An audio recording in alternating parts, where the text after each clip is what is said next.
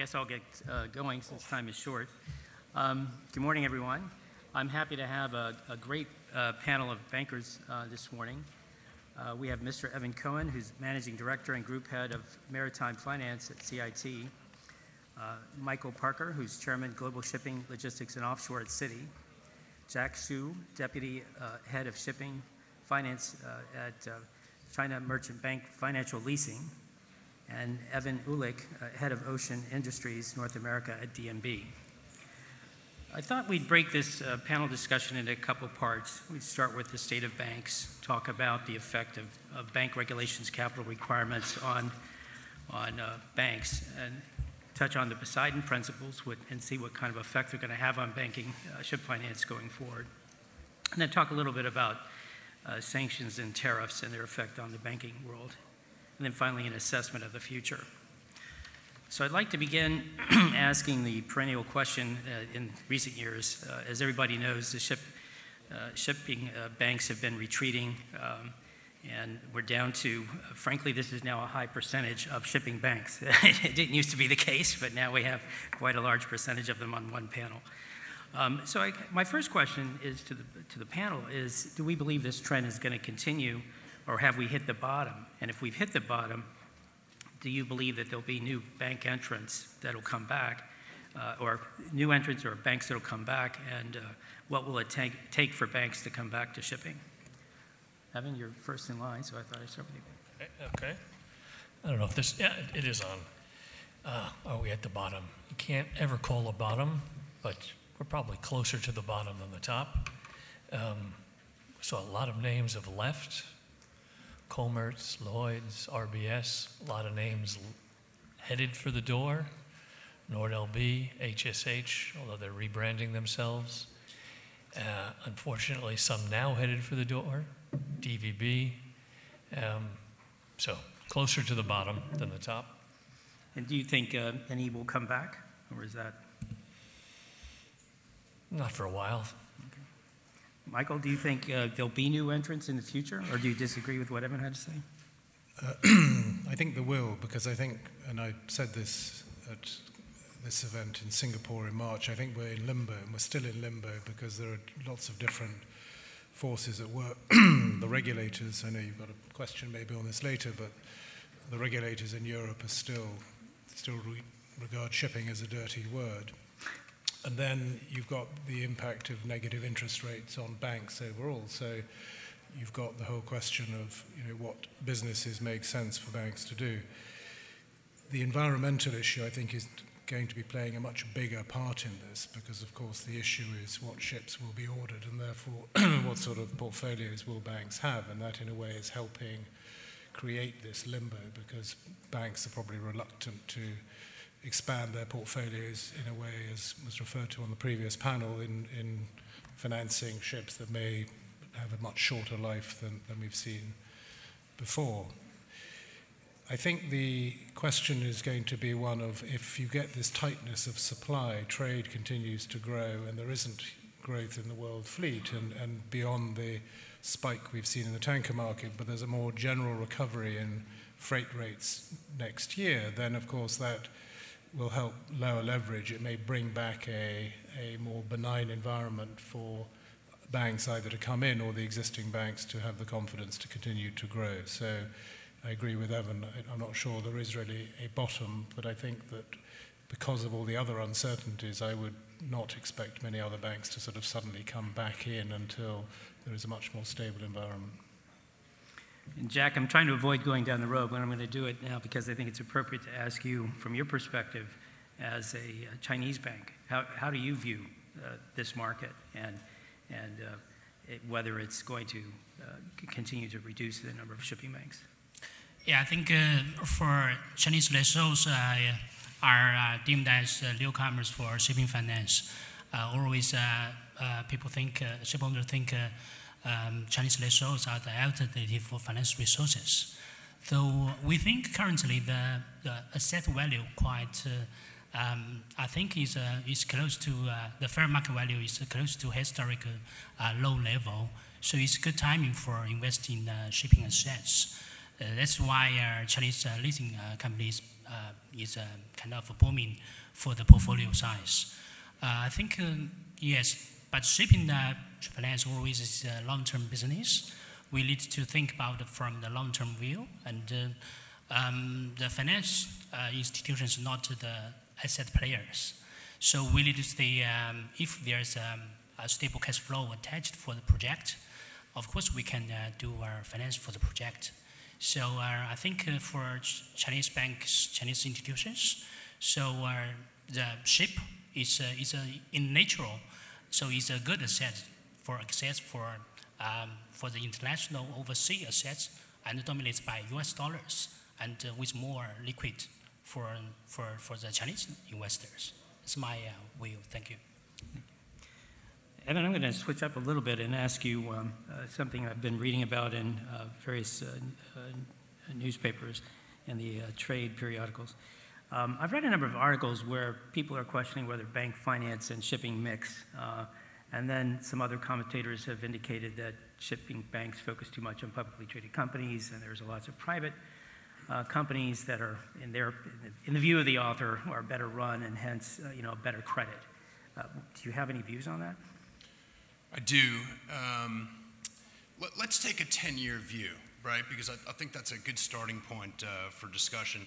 You've had to have a lot of grit and determination to stick it out for 10 years in this recent shipping and bank finance environment. And I think the folks that are still around are grappling with the double headers of increased regulatory pressures, and these are real pressures, and I won't bore people with them, but both from a capital and from a compliance challenges, these are real pressures. But for the majority of these recent 10 years, you've had significant cash flow problems for borrowers. And in any given period, whether it was the kind of 15-16 period for dry bulk or the 12 or 13 period for tank, it was very hard to make a traditional shipping finance loan work from a break-even perspective. So I actually feel very enthusiastic about the time that we're in right now with the kind of emerging fundamentals being very supportive of the industry overall. When it comes down to the question that you've asked with respect to public versus private companies, I would actually argue that some of the private Greeks are the recipients in some of the tightest funding globally. So I do think actually that there is very much a home for private companies to receive attractive forms of capital. However, if you go back to this kind of tactical retreat of many of the shipping banks within the last 10 years, you do a deal with Euronav or you do a deal with X private company with 10 ships, and you've got one or two deals to do a year, the choice is reasonably clear. And I think that also comes down to another kind of macro trend within this market, which is how many different parts of the wallet can a financial institution touch, right? And I think just by definition, private companies have a less availability of ways to pay their financial providers. And kind of working off that theme, do you think that bank loans and lease finance deals are better than, say, private equity capital? I mean, when you're talking to a potential customer, do they find that a bank finance deal is going to be more attractive to them than private equity? I have my own views on this, by the way, but yeah, I think private equity has been generally misunderstood within the kind of shipping capital environment.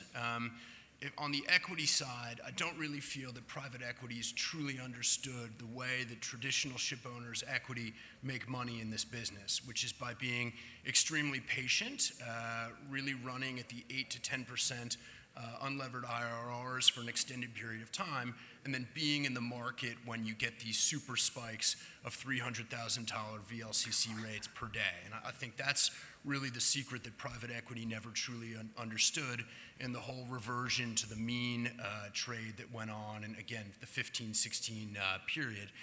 From a debt financing perspective, it just comes down to returns for the limited partners. I've never felt that to achieve kind of an 8 to 12% IRR from a cash-on-cash debt investment, that a private equity fund is really rigged towards that. the day rates within these past 10 years for maritime companies have not been conducive to returning that type of interest expense. Evan? Yeah, that's interesting. Working for a bank, not for a ship owner, but thinking about it from the ship owner point of view, all these hundreds of billions that left the market, if some of the owners have a choice and they get that nice luxury choice of equity or debt or how am I going to do it, yeah, there's not so many of you out there. So You think it's driven, the choice is sort of driven by their you circumstances? take what you can get in terms of financing, and if you're lucky enough that, as Evan mentioned, the projects, the break-evens are so attractive, and you can find this private equity short-term, and it can fund your project, fantastic, good for you. If you have access to the cheaper senior debt, also good for you. Yeah, so with all those banks we all talked about leaving the market, there is financing available. It's the choices that owners have that's reduced. Okay.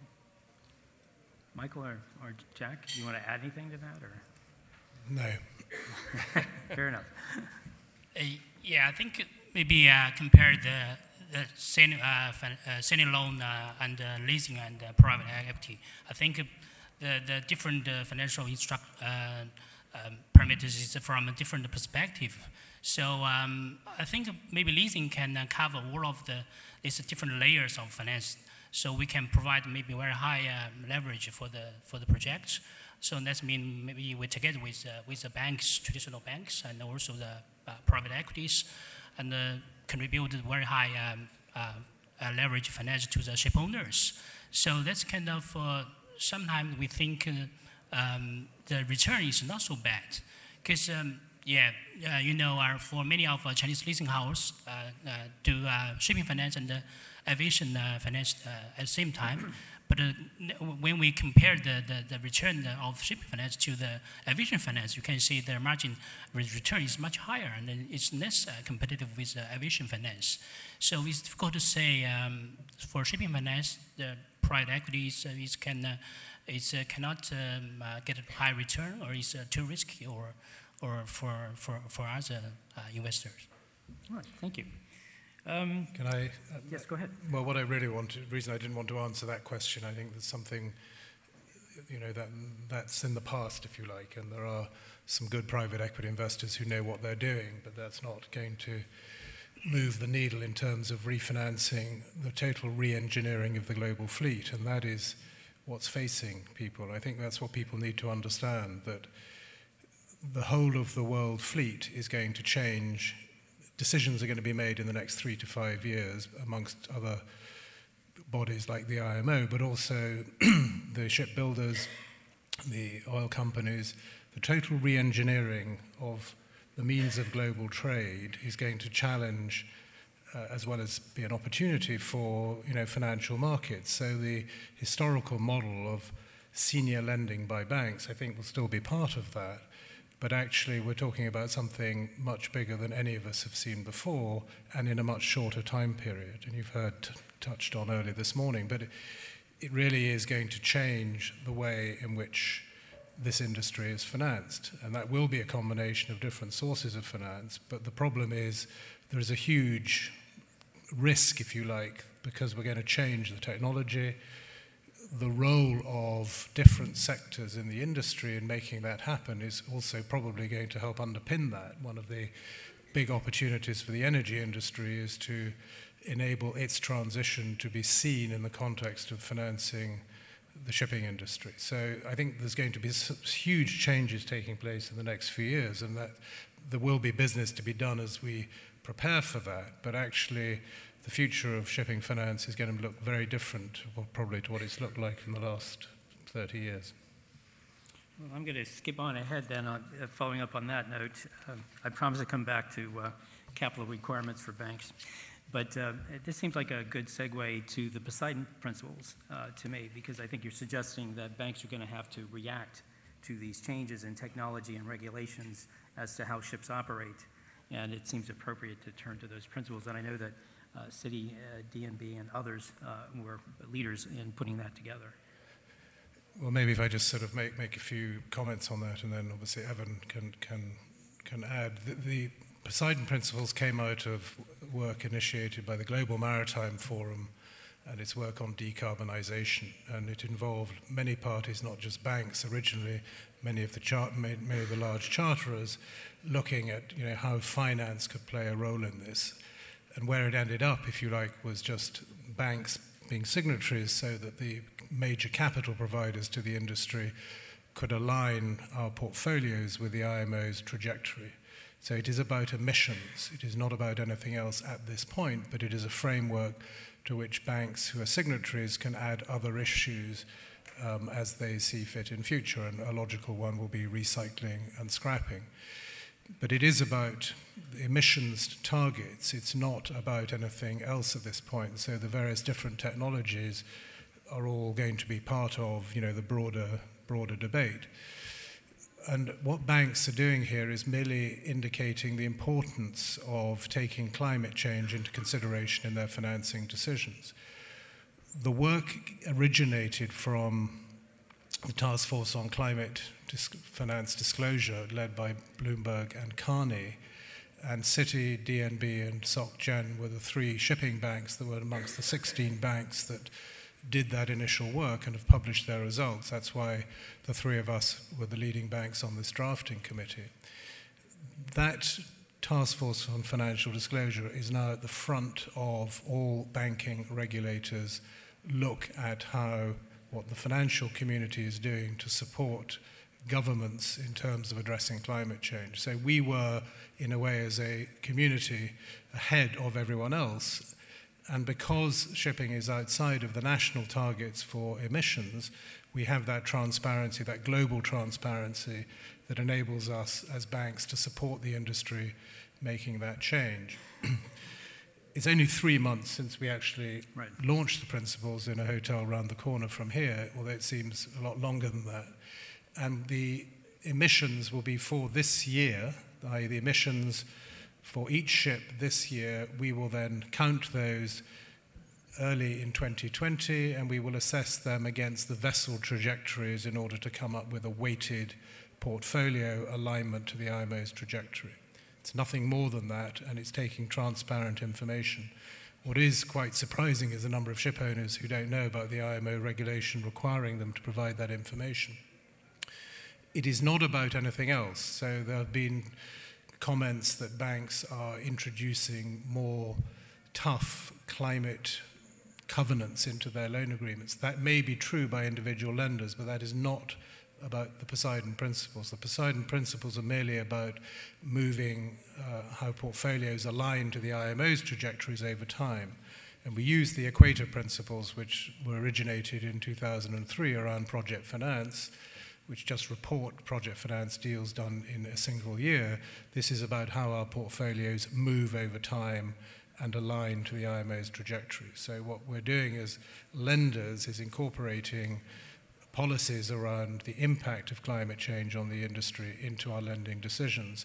And yes, that will have an impact. But what I want to be very clear is that each lender, each signatory, will continue to make their own credit decisions, their own risk decisions, and climate alignment will be one of them. There is clearly no collusion or anything else between banks as to how they implement that alignment. And of course, the individual lending decisions, type of ships, type of technology, all those things will go into making up, if you like, the alignment of an individual bank's portfolio.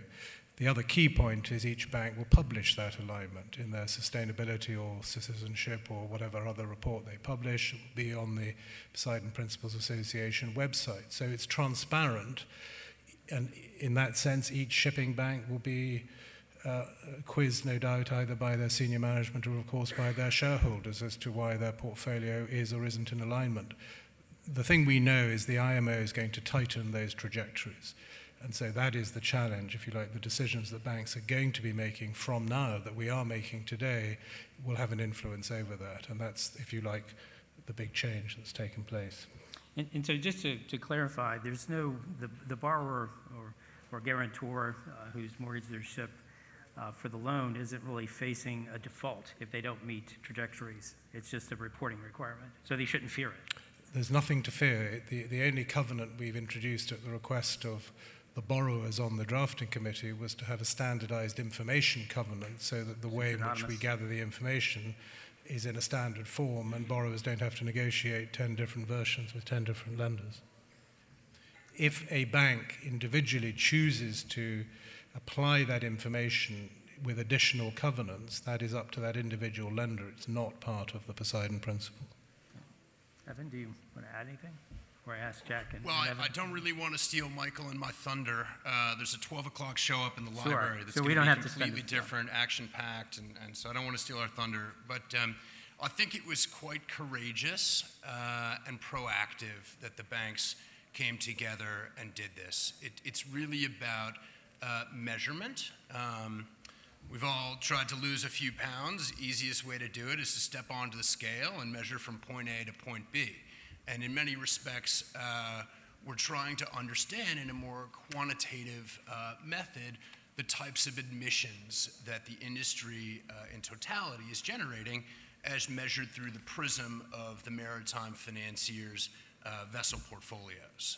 And this is all to get to a lower carbon future, which I think is important for everyone.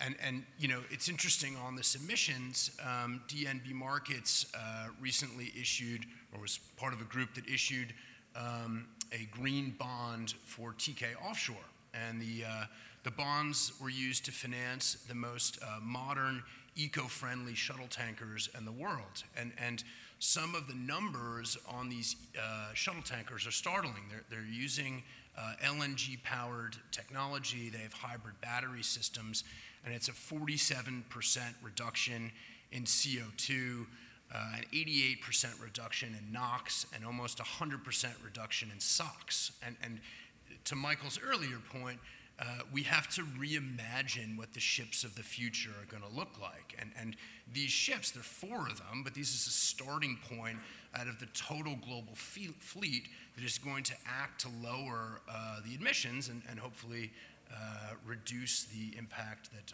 the climate change is having on the world. So they're sort of setting a precedent and a pattern to follow in the future. Evan, what does CIT think of this? If you can speak officially. I'm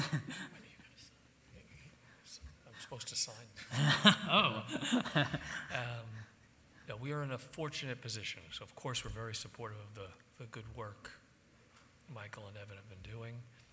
And where the fortunate position is, as we restarted our ship lending business the past year, we're catching the moving train in a way. It is, we're lending to owners that are now, let's be honest, taking economic decisions. So we're helping them finance those scrubbers and other investments. We're financing newer ships at the average portfolio age. So we want to progress that during the course of the year as we start our second year of business in this phase. Jack, do you see Chinese banks and leasing companies joining this movement? Yeah, I think, yeah, of course, we think all of the Chinese lessors and the banks are supportive to the Poseidon Principles.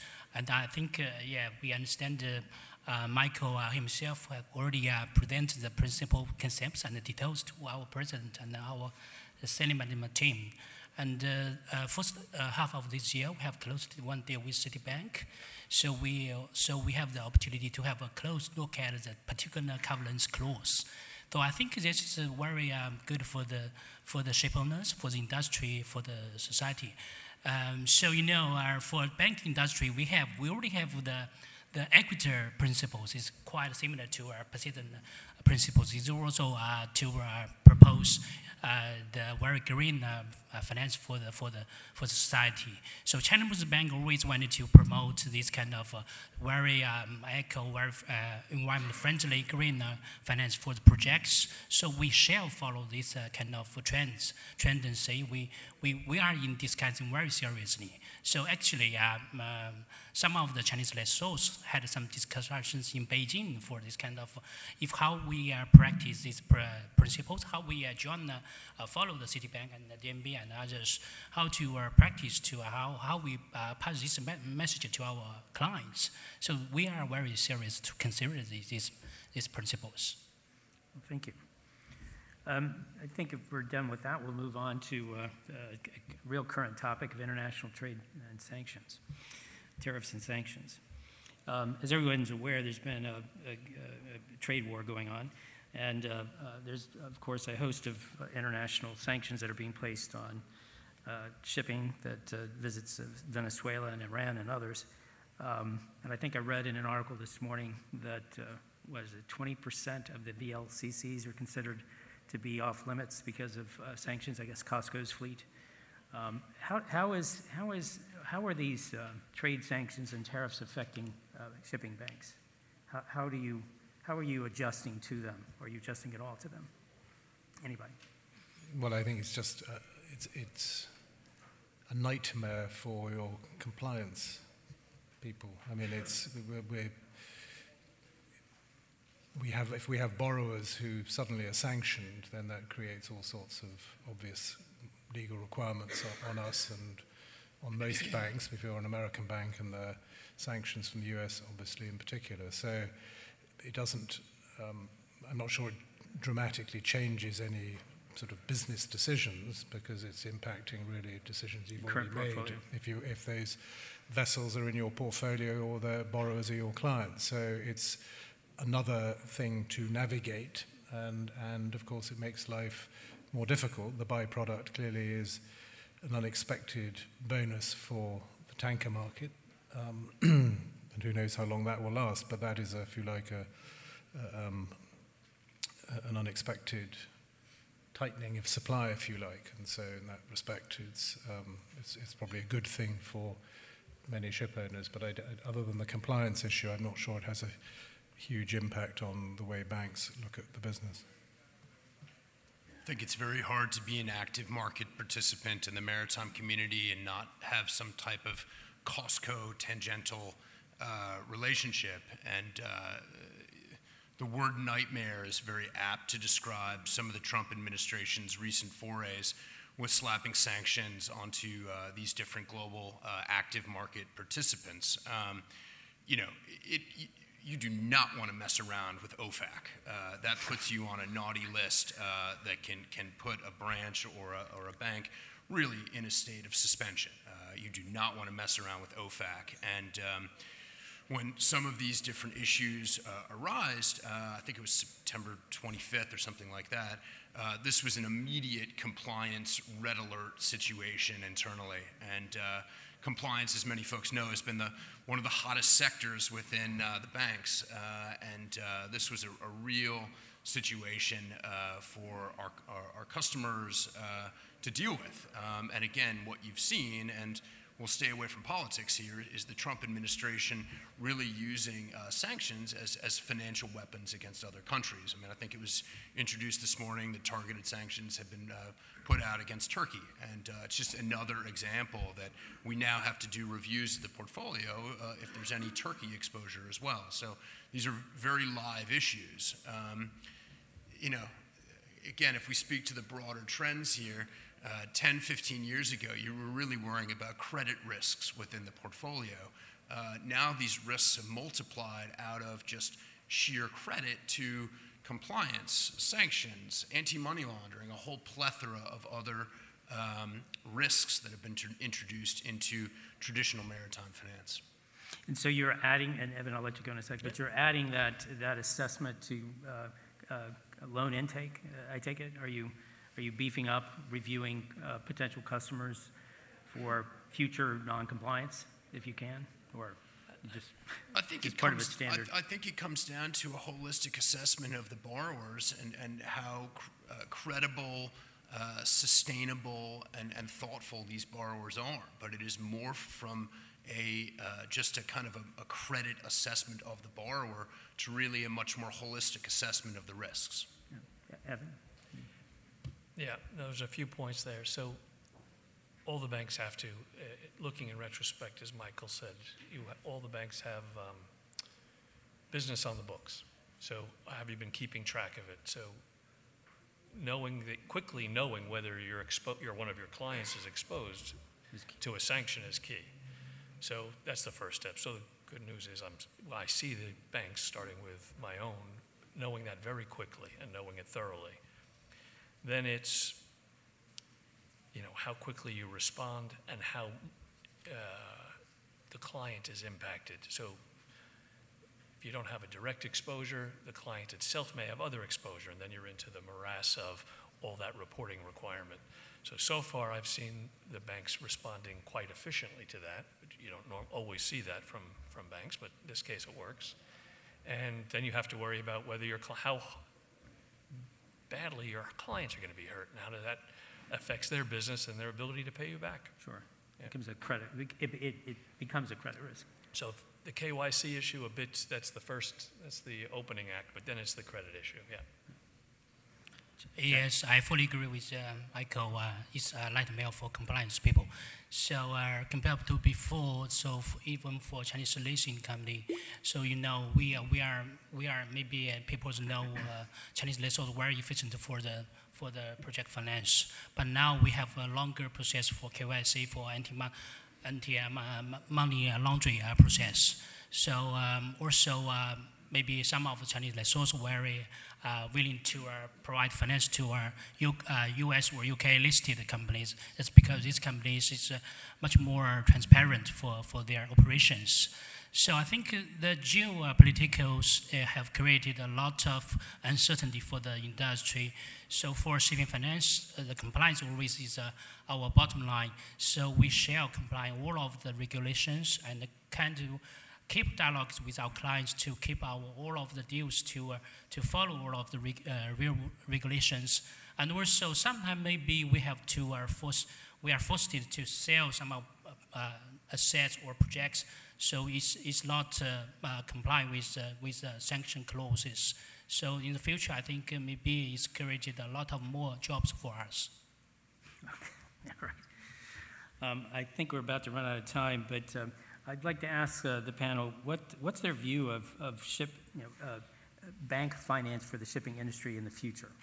To sort of wrap up, what do we think it's going to look like over the next couple of years? We sort of touched on it a little bit in our discussions, but sort of your summary. What's your forecast? Will increased banking capital requirements hurt you? Are we done with those types of capital requirements? Is it plateaued? Where do you think things are going to end up? Devin? Yeah.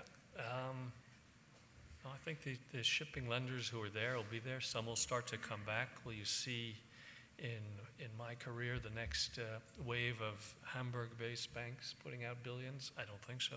But okay. I think you're finding a natural equilibrium between the Asian lenders, the existing lenders, the private equity that's out there, debt funds that are rising, combinations of those things. So there's money will be there.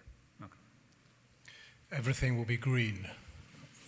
A lot of stuff that says it's green now isn't really green. So I think the capital markets will play a huge role because the whole reindustrialization of shipping will be led ultimately through the capital markets because of the scale of it, because of the need for both the energy industry and the shipping industry to transition, and the more they transition hand in hand, the more financeable it becomes. And I think the role of banks as feeding that, if you like, as being part of the origination of that, and then I think capital markets will take over. And I think the other key thing, which we haven't touched on yet, is the Greta Thunberg generation who want to know where it came from, how it was made, and how it was delivered. Who financed it? And who financed it. That is going to have a huge impact on this industry, and different sectors of the industry will react differently to that. But I think let's not underestimate the importance of this industry and the opportunity this industry has to emerge from the shadows it likes to hide in and to get recognized for what it actually delivers for the global economy. And if it delivers it in a transparently and environmentally friendly way, that is a huge financial opportunity for the industry that makes it much more bankable. At that point, I think you'll see a lot more investment coming in, whether it's from public equity, private equity, debt capital markets, or whatever. It's probably 5 years out, but that will be the transformation. And banks will continue to have an important role. Yeah, I think, more and more rules coming, like 2020, like precedent rules, like the Leo sanction clauses. So that creates a lot of challenges to ship owners, to shipping finance institutions. So, and also there's a new trend for the ship owners. Some of the lessors maybe just directly place little bit orders by themselves and attached by the long-term charter from the commodity traders. So that means maybe the finance come from the commodity traders' facilities. So this is not the traditional shipping finance, not asset-backed finance. So this is a new tendency. We need to look for that. And also the trade tension maybe created different models for the shipping operations. Maybe there's a new trading pattern coming. So there's a different port regulations, different ship designs. So that's why also I learned from this morning's panel discussion. So very few ship owners wanted to place new bid orders because there's a big uncertainty for that. So there's a lot of, I think maybe some of the chaos for that. So we need to say how to find the solution for that. But shipping finance institutions should just take the wheel from long-term ship. So we cannot just judge by one time or one point to say the asset is cannot acceptable, the asset is popular for that. So I think, in long-term shipping wheel, so we always wanted to stay with the industry.